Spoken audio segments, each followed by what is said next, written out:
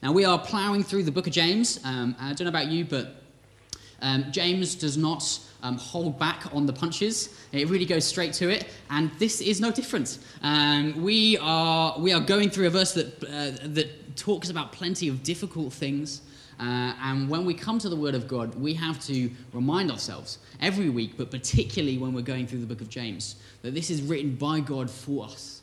It is to challenge us, to encourage us, to build us, and to equip us. And so with that in mind, if you guys want to go to James chapter 5, we're beginning in verse 1.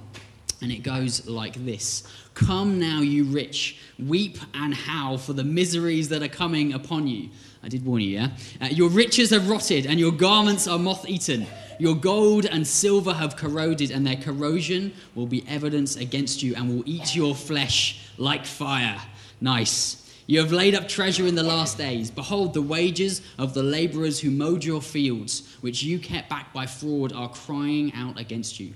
And the cries of the harvesters have reached the ears of the Lord of hosts. You have lived on the earth in luxury, and in self-indulgence you have fattened your hearts in a day of slaughter. You have condemned and murdered the righteous person. He does not resist you. Be patient, therefore, brothers, until the coming of the Lord. See how the farmer waits for the precious fruit of the earth, being patient about it, until it receives the early and late rains. You also be patient. Establish your hearts, for the coming of the Lord is at hand. Do not grumble against one another, brothers, so that you may not be judged. Behold, the judge is standing at the door. As an example of suffering and patience, brothers, take the prophets who spoke in the name of the Lord. Behold, we consider those blessed who remain steadfast. You have heard of the steadfastness of Job. You have seen the purpose of the Lord, how the Lord is compassionate and merciful. But above all, my brothers, do not swear either by heaven or by earth or by any other oath, but let your yes be yes and your no be no, so that you may not fall under condemnation. Father God, we thank you that you lead us. God, we ask, would you lead us today? Holy Spirit, would you unpack this scripture for us? God, I pray, would you lovingly address us? We know you have things to lead us into. You have things you want to do in our life. God, we ask, would we have open ears and soft hearts this morning? The reality is, God, if this is just me talking, we have all better things to be doing. God, we want your Holy Spirit to actually do work in us. So, God, we welcome you this morning. Come walk amongst us. Amen. So, any of you who have been here for longer than 45 seconds will know we are excited about Jesus. Right? We love Jesus. He has, on the cross, conquered Satan, sin, and death. He has overcome what the Bible calls the curse. And in breaking this curse, he has restored our relationship with God. So we have this relationship again with God. We are facing and getting to spend eternity with God. We have this wonderful relationship now with God. And it's really, really exciting. But it doesn't end there.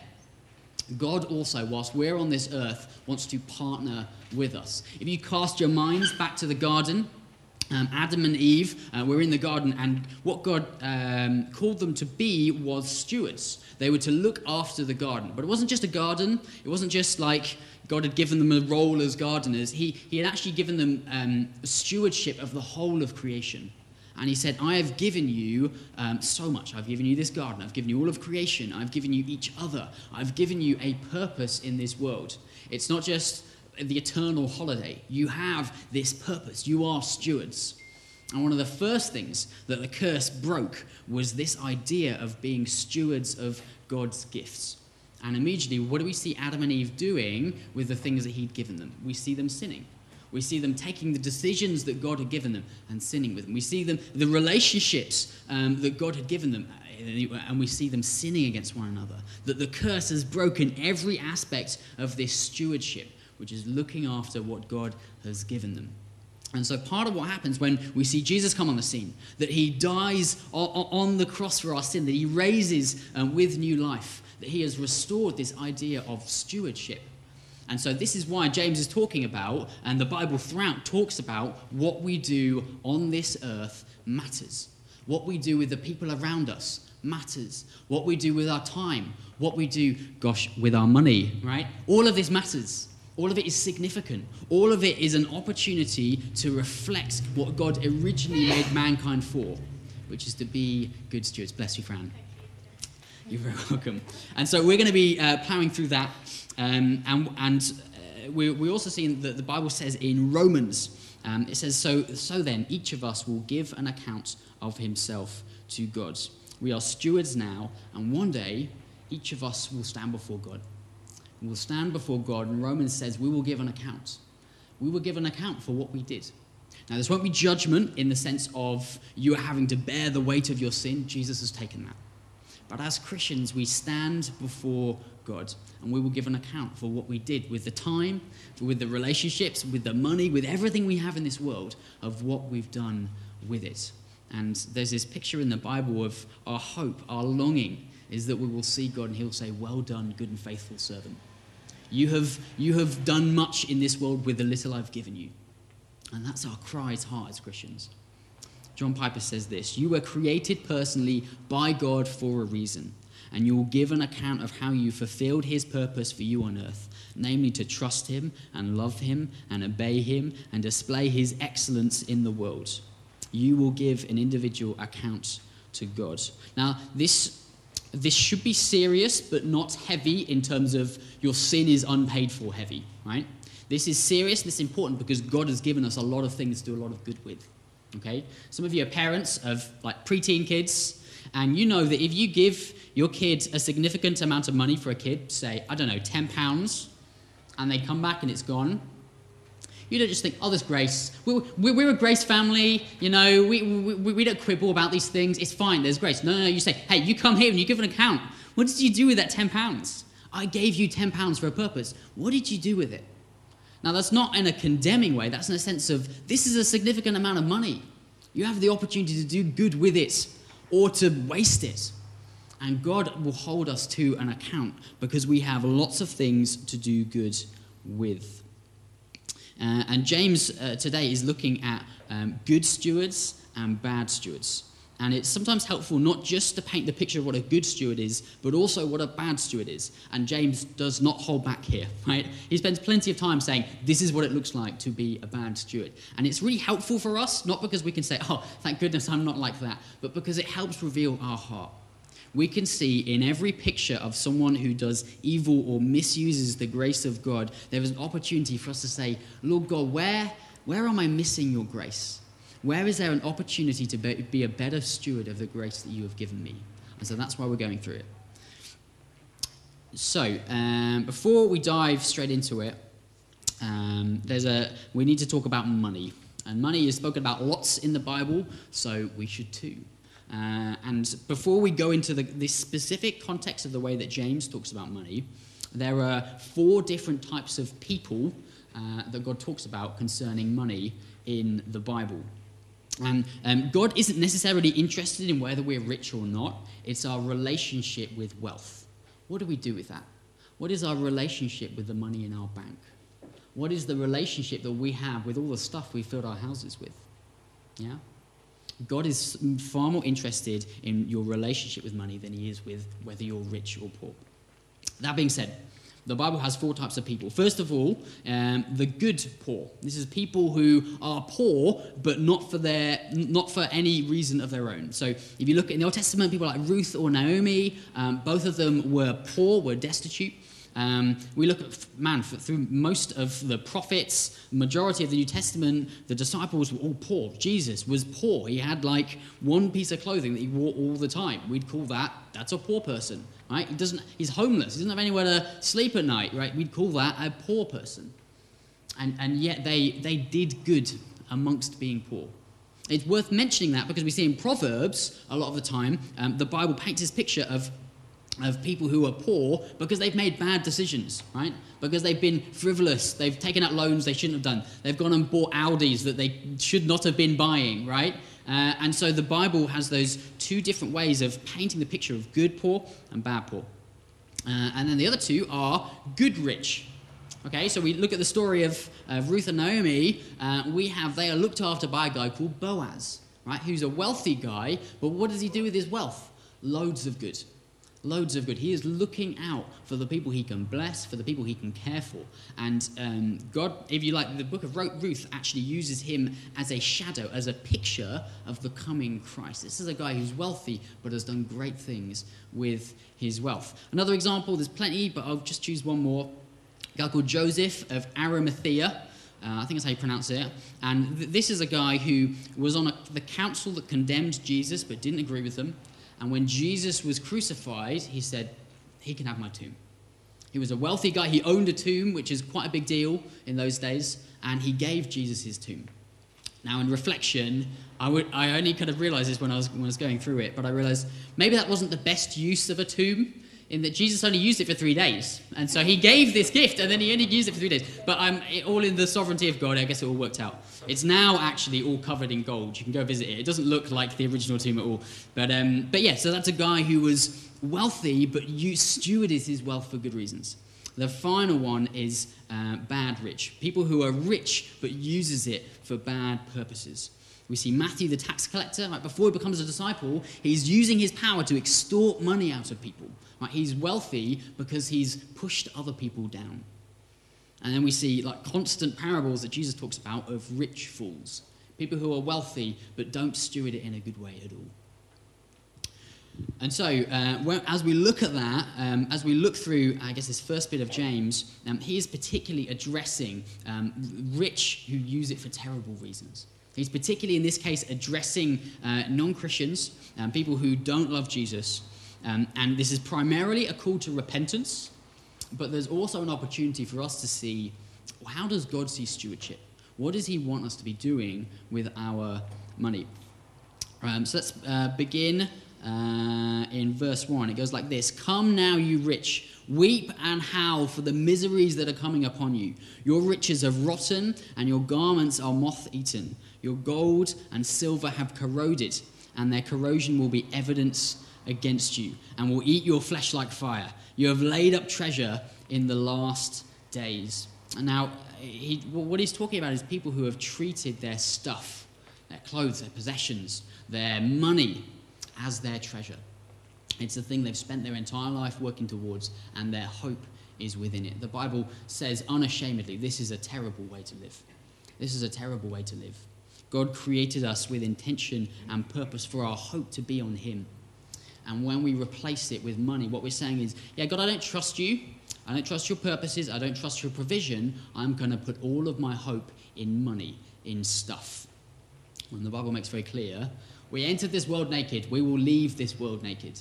You cannot take it with you. All of the stuff you build up, all of the things in this world, you cannot take it with you. They will not last. And that's why he's talking about it being stuff that will corrode, that will not last, as moth-eaten, as your riches have rotted. Do we treat our stuff like that? Do we have the long term in mind when we look at all of our stuff, all of the effort we're pumping in, all of the extra hours we're pumping into work? Do we look at it as, this isn't going to last?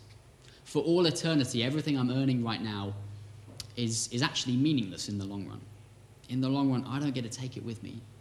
And so what James is saying is, you guys are idiots. You're investing in something which will not last. And yet the world around us is so utterly confident that their riches will save them. It's going to be okay because I've got tons of money in the bank account.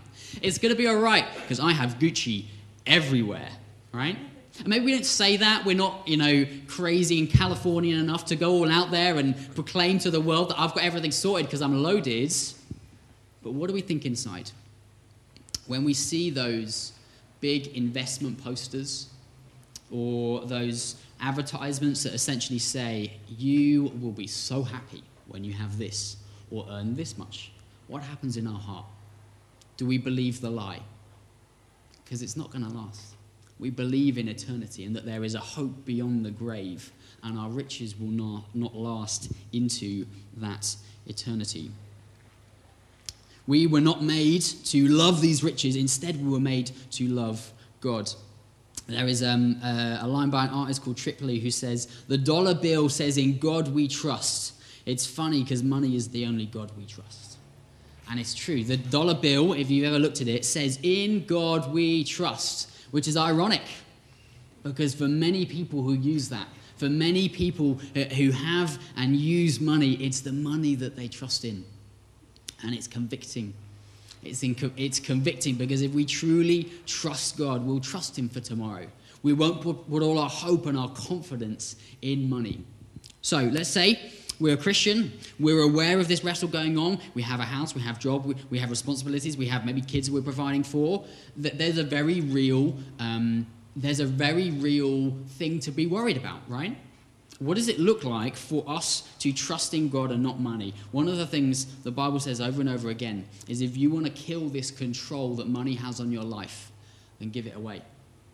Give it away. So he says, the rich young man, he says, I have done everything you've commanded to. What else must I do? And Jesus says, give everything away. Give away everything you have. Why? Is it because having money is a bad thing? No. It's because that money had a grip on his soul and he went away sad. Why? Because he loved money. He loved money. And God has called us to be a recklessly generous people. And so if we're going to be good stewards, we need to see the money that God loans us for this time on earth as a gift, not God itself. And hey, we have a wonderful opportunity. Next week, we have a gift day. And there are tons of good things that this will do. There are churches that can be planted with this money. There is venues that can be started. The gospel can go forward through the money that we're giving in faith. Like, this exists here in Eltham because people gave generously, right? We are experiencing the blessing of what God has done with other people's money. But all of that aside for a moment, all of the good that God's going to do with it for the side for the moment, purely for our hearts alone, next week we need to give. Next week we need to say, Lord God, in my heart I am trusting in money. Lord, help me. And find opportunities to give. You know?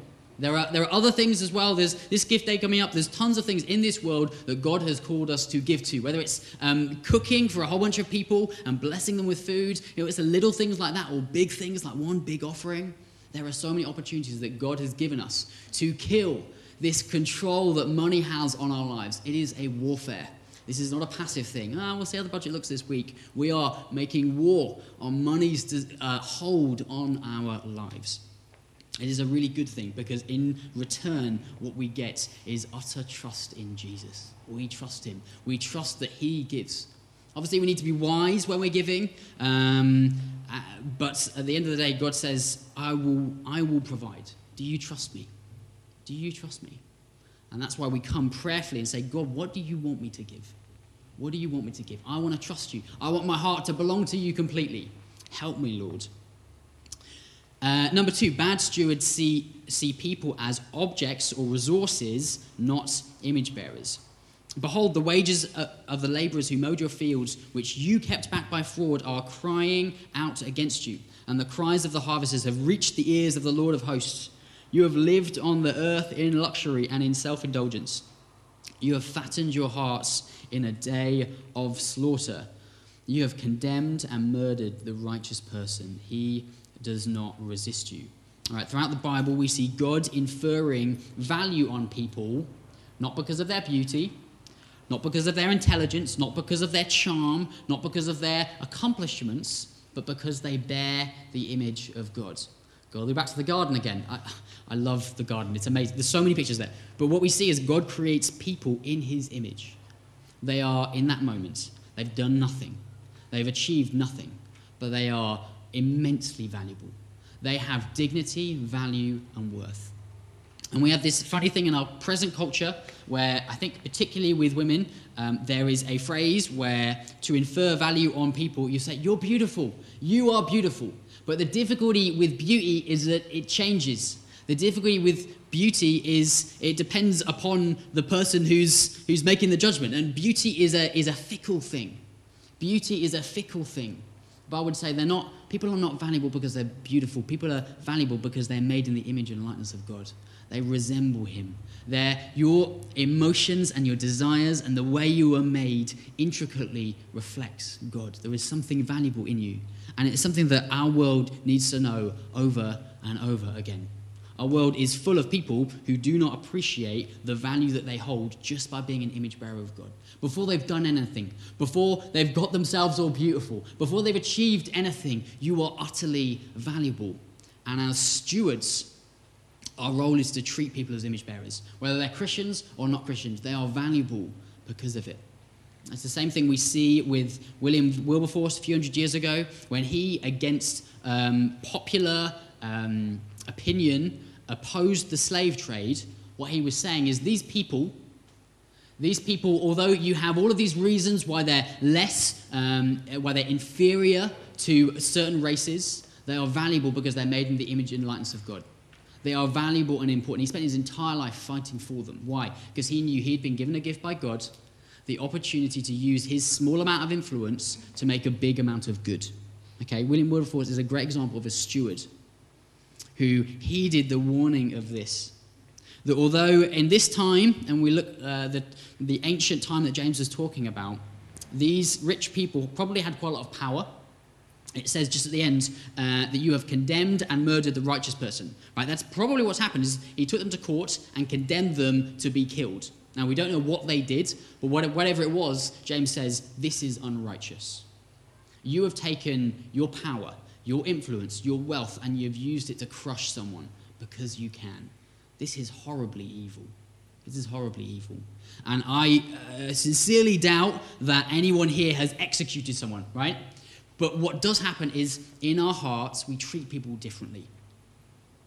It's probably not just me, but we have preferences with the way we treat different people.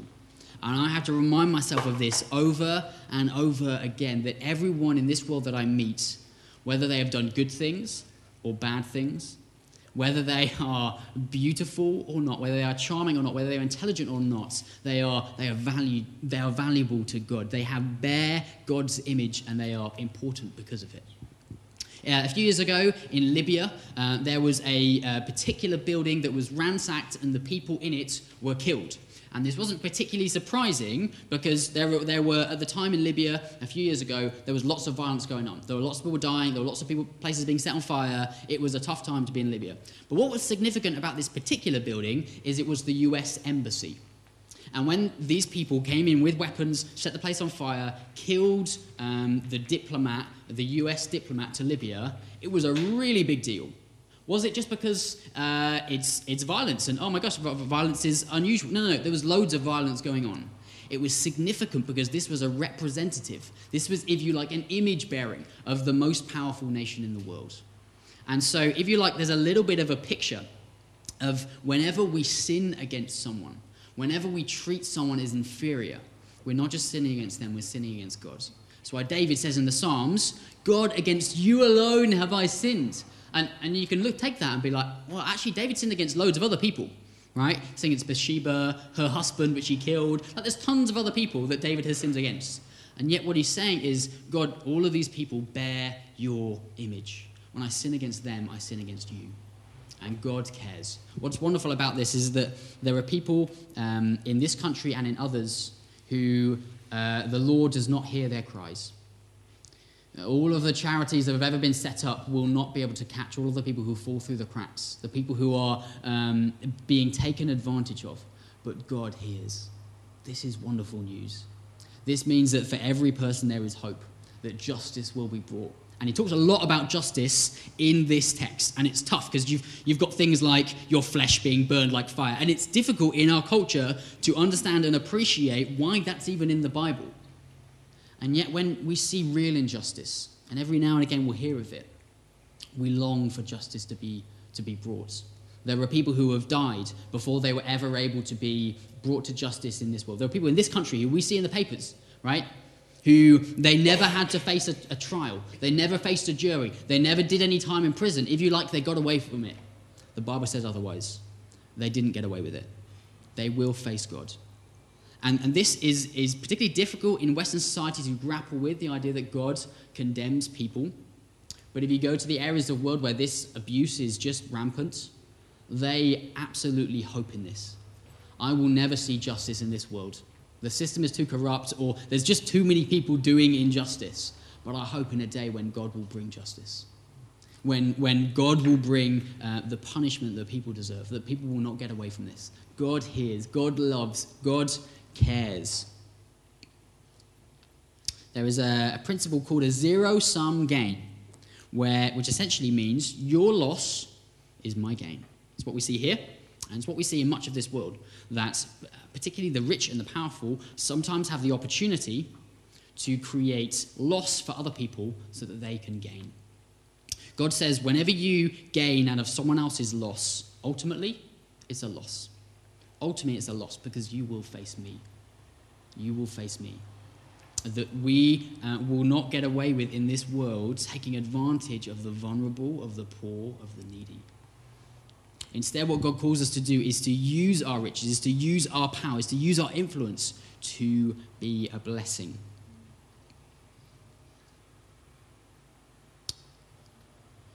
So, number 3, bad stewards use God's grace to serve themselves. It's short-sighted to see God's patience for us as an excuse. I think sometimes we can see, no one stopped me, so I'm just going to continue doing it. How many times have we heard that before? I don't really have to do the right thing because no one stopped me. No one notices. God says, I do notice. I do notice. It matters what you do. It matters what we do with the opportunities we have. I'm struck by this because I know the hidden things are so important, because my heart wants to say, no one sees this, so I can get away with taking advantage of this person in some little meaningful way. Or I can get away with gaining here when someone actually loses out. When God says, no, I see, and I care, and I care. On the flip side, when we do things that aren't seen, and I know many people in this room will fill much of their life with serving someone, and it will never be recognized. It may never be brought to light. People may not stand at the front of a room like this and clap you, but God sees. When you are a good steward, when you are doing what God has called you to do with your money, your time, your resources, your friendships, God sees. He loves. He cares. And one day he will say, well done, good and faithful servant. So now we flip across the other side. We begin in verse 7 and we look at good stewards. We see in verse 7, be patient, therefore, brothers. Right? James is addressing Christians now. So he's talking about people who are brothers and sisters in Christ. And we see this therefore. And the little poem I was reminded by, whenever you see therefore, whenever we see therefore in the Bible, you need to ask what it's there for. So why is he saying, be patient, therefore, brothers?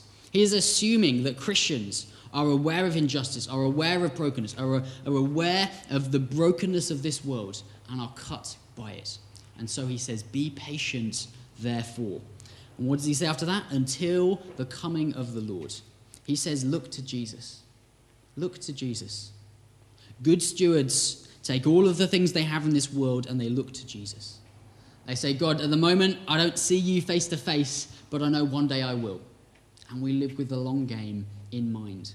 And sometimes the things that God has called us to do can look so difficult and frustrating. And God, where is the fruit in this? But God says, look to me.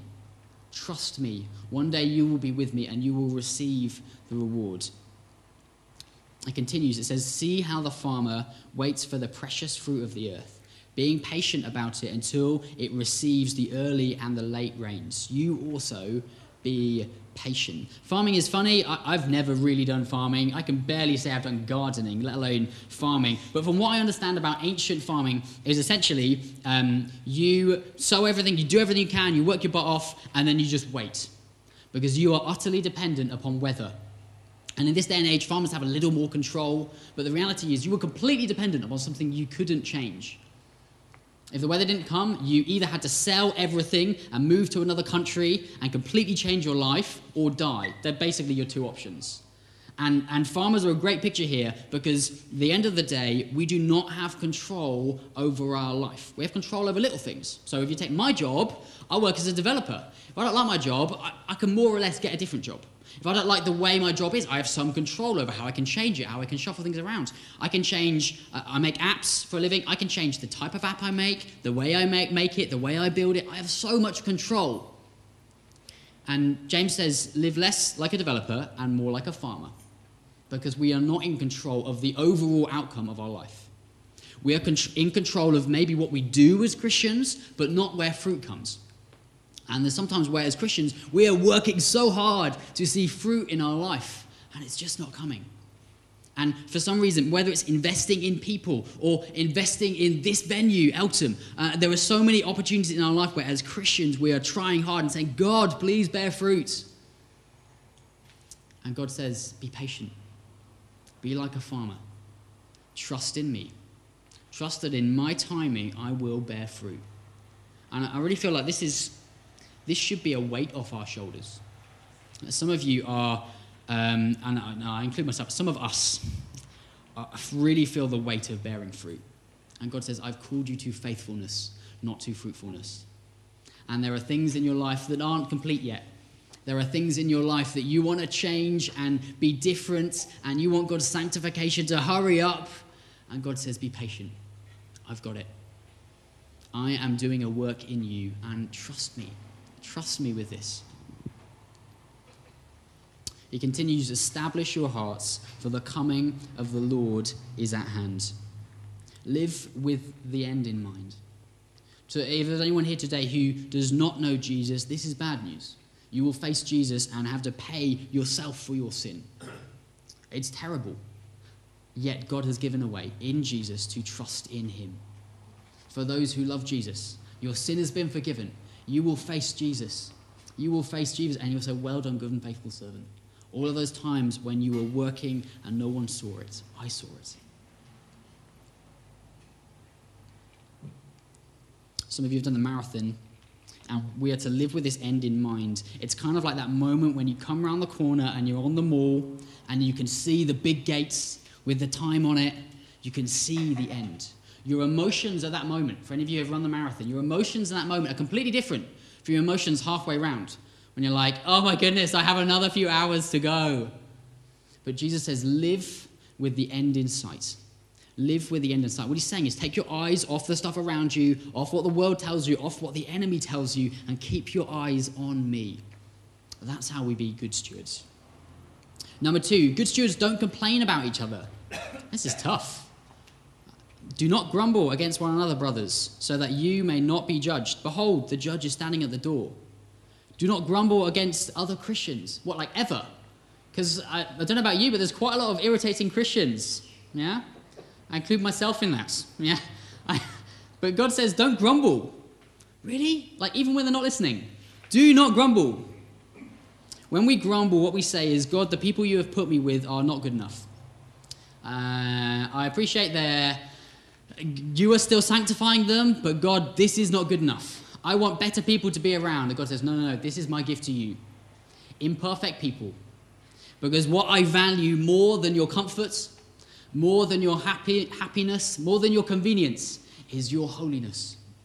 And I need to be reminded of this all the time because I get irritated really easily. And people get irritated with me as well, unsurprisingly. And I was thinking about this as I was writing this. That means that my weaknesses are a blessing to someone. How crazy is that? It means the times when I'm irritating and frustrating, and my wife will testify that happens quite often, is a blessing to someone. Why?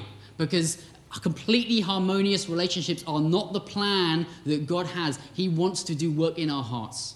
He wants to put us around people who are different to us, who talk differently to us, who talk about completely different things, because he wants to do a work in our heart. This is why community is wonderful. This is why we as Christians try our hardest not to silo off into just hanging out with people who are like us, because we miss so much opportunity for God working in our hearts. I was hanging out with Derek earlier this week. He's not here, so I can talk about him. I was hanging out with Derek this week, and we were basically agreeing, and we agreed in this moment, that if we were not in the same church together, we just would not hang out. Like, Derek is significantly older than me, and in a completely different life stage, and has a completely different personality to me. And yet Derek is God's gift to me, like so many other people, because he's completely different to me. And God works in my heart the more time I spend with Derek. I'd recommend it. He's a nice guy. You should hang out with him. But more than that, hang out with loads of people who are different to you. Why? Because God wants to do a work in your heart. As he knits us together as a body, he is doing a work in our heart. And so I know it's difficult because it's always more effort, but more fruit often equals more effort. It is worth it. And that's why God calls us to not grumble. Bob Goff says this: I've spent my whole life avoiding the experiences Jesus said he would use to help me grow. We are so quick to pray and ask God, God, fix whatever it is in my life that's hurting me right now. God, take away this pain or this frustration or this irritation. And God doesn't. And we think, does God not love me? Does he not care for me? Is he not a father who is there for me? And time again, the Bible says, my grace is sufficient for you. For my power is made perfect in weakness, is what Paul says. And the point of it is there are moments in our life when we cannot see why God has brought us through a really difficult, hard time. The reality is God has bigger fruit to bear in your life. He has things that he wants to do in you and through you.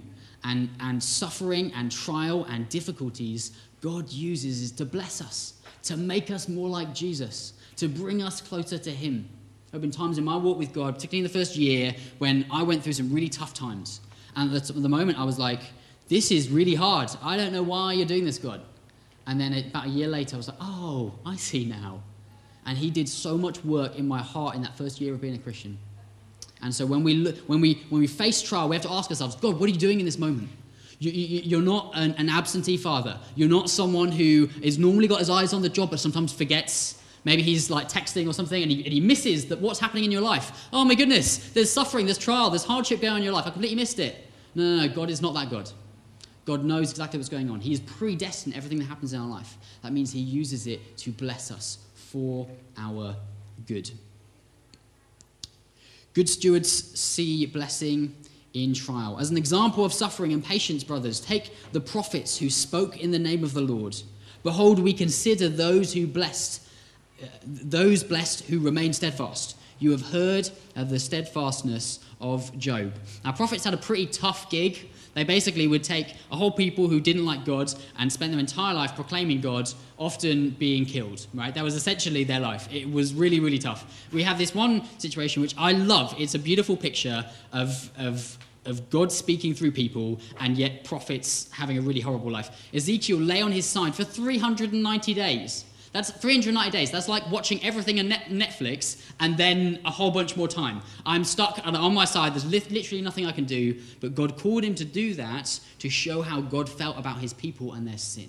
He was using Ezekiel's lying on his side to basically show, I love you. Turn from your sin. Turn back to me. And the Bible says that God uses our moments of trial as a blessing to bless us. And Ezekiel says, okay, that's weird. It's odd that you want me to lie on my side for 390 days, but if that's what you want to do to glorify your name, then so be it. Then I'm going to lie on my side for 390 days.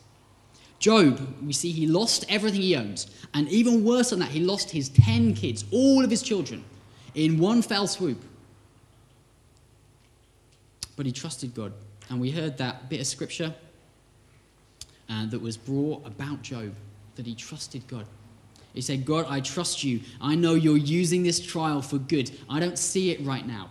And we as the reader, we see, oh, there's this big thing that Satan's saying to God. And God is showing that in Job's trial, God has done something in his life that is more significant than all the trial that's going on. And that's why Job trusts in God. But Job doesn't know that. Job doesn't see this whole narrative that's going on. All he knows is God is good and I trust him. And our lives will look like that. One day we're going to be in heaven and we'll look back on everything and be like, oh, that's why that happened. Right now we're not going to see that. And we have to trust him through trial, right? We look back on the prophets and we're like, well, of course it was a good thing that Ezekiel lay on his side for 390 days. But at the moment, Ezekiel was like, seriously? Like, they've ignored you for this amount of time. How is me lying on my side going to do any better? But what did he do? He trusted God. God, I trust you. That sounds like a crazy thing. Going and starting Eltham seems like a crazy thing. Giving money recklessly seems like a crazy thing. But I trust you. I love you, and I know that you love me. And he says this in verse 11, and you have seen the purpose of the Lord, how the Lord is compassionate and merciful. That's why we trust him. That's why we follow him, because we know he is compassionate and merciful. And Peter says this, you have been grieved by various trials, so the tested genuineness of your faith, more precious than gold, that perishes though it is tested by fire, may be found to result in praise and glory and honor at the revelation of Jesus Christ. That's why we work. That's why we're good stewards. That's why we take the things that God has given us and use them in honorable ways, because we're looking forward to Jesus. We know that this trial that he has taken us through is good. And number 4, finally, good stewards are honest. It says this, which seems a little bit weird at the end of this, but it does fit in. But above all, my brothers, do not swear either by heaven or by earth or by any other oath, but let your yes be yes and your no be no, so that you may not fall under condemnation. What he's saying there is oaths basically say, sometimes I say yes, and sometimes I say yes by this oath. And what he's saying is, sometimes you have yeses which aren't actually yeses. You're just saying yes, I don't know, maybe to people please. You're not being truthful, you're not being honest. And God has said finally, to be good stewards, let your yes be yes and your no be no. Be honest. Sometimes, this is what I feel is particularly appropriate in a British culture. Sometimes we say yes to things we have no intention of fulfilling, right? Because in that moment, we just want to be nice to them. We want to be enthusiastic on their behalf. But God says, don't lie. You can be honest. When we say no, sometimes what we're accepting is, I am not God. I am not infinite. I cannot help you with this X or Y thing because I've run out of time. I'm not infinite. It's a humility in saying, I cannot do everything. And let your yes be yes and your no be no is the raw honesty that God calls us to live with. And if we are to be good stewards, we are to be an honest people. And it's okay. We don't have to summon resources out from nothing. Stewardship is different to doing everything. Stewardship is saying, I take what God has given me and humbly and faithfully use it to glorify and honor him. That's what good stewardship is.